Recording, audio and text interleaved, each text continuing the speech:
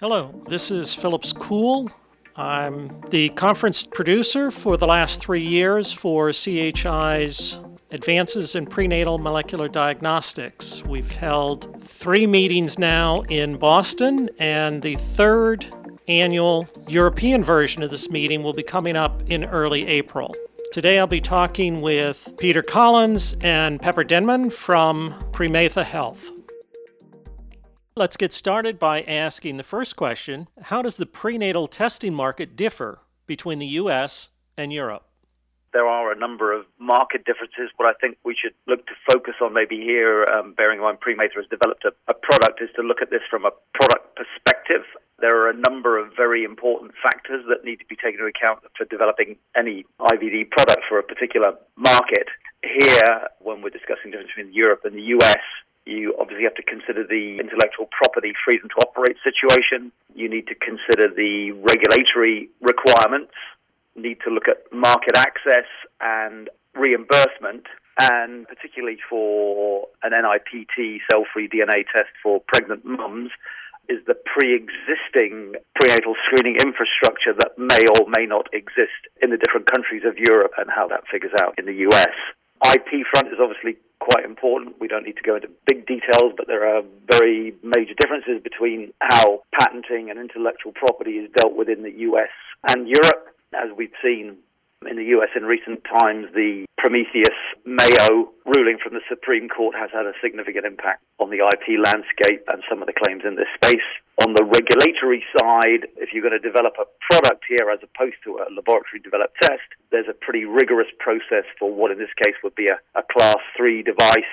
It's anywhere between 3 and 5 years' work to fully develop a device of this nature. The category would be a PMA, which is the entire system. All instruments, all reagents, all software, including the report, get looked at. Europe is similar. In this case, it's a filing run through a notified body. It's not self-declaration, and it probably sits somewhere between a 510K and a PMA, for those who are familiar with those terms. And at Prenatal, we have CE-IVD on a full workflow from DNA extraction through to the result. On the market access front, then that links into any existing prenatal screening available. The previous gold standard for trying to provide pregnant women with information about their likelihood of risk of carrying a fetus with some chromosomal abnormalities was based around biochemistry screening and nuchal translucency from the first ultrasound.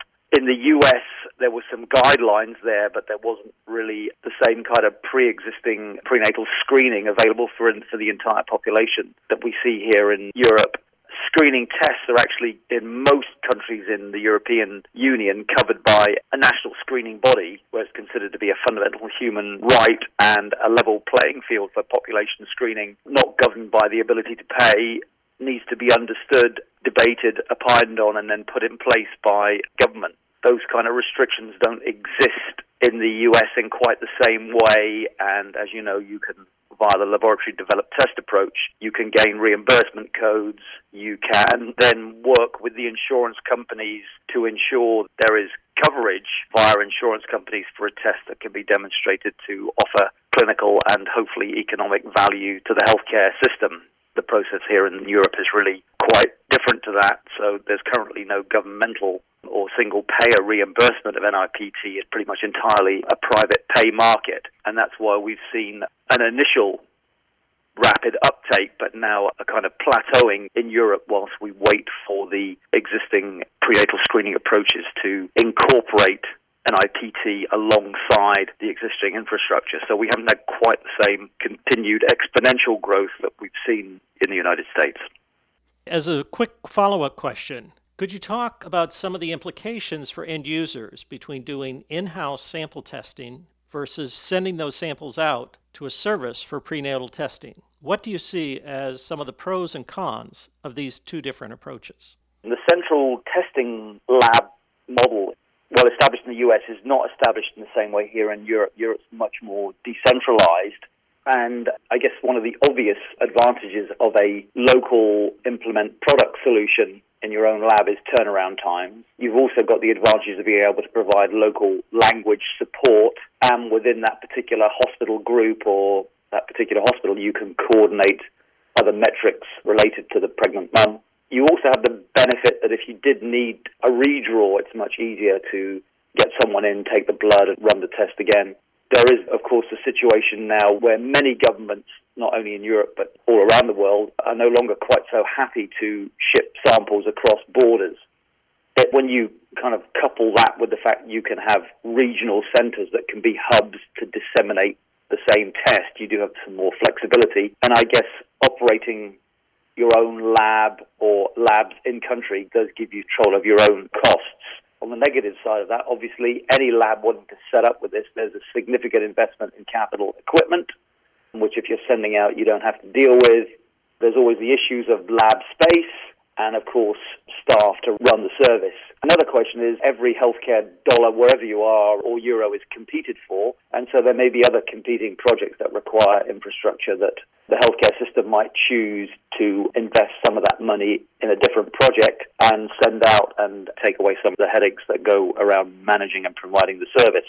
I think, obviously, on the service model itself, as we just described, no capital equipment, investment, space, etc., are important pros, but you do then have to deal with some fairly complicated logistics, especially if you're going to be dealing on a kind of transcontinental basis. The initial labs in Europe were either on the west coast of the US or in China, and that still remains a lot of samples in Europe. In fact, who knows, maybe even the majority currently tested are still sent in a plane transcontinentally. Inevitably, that does mean much longer turnaround times.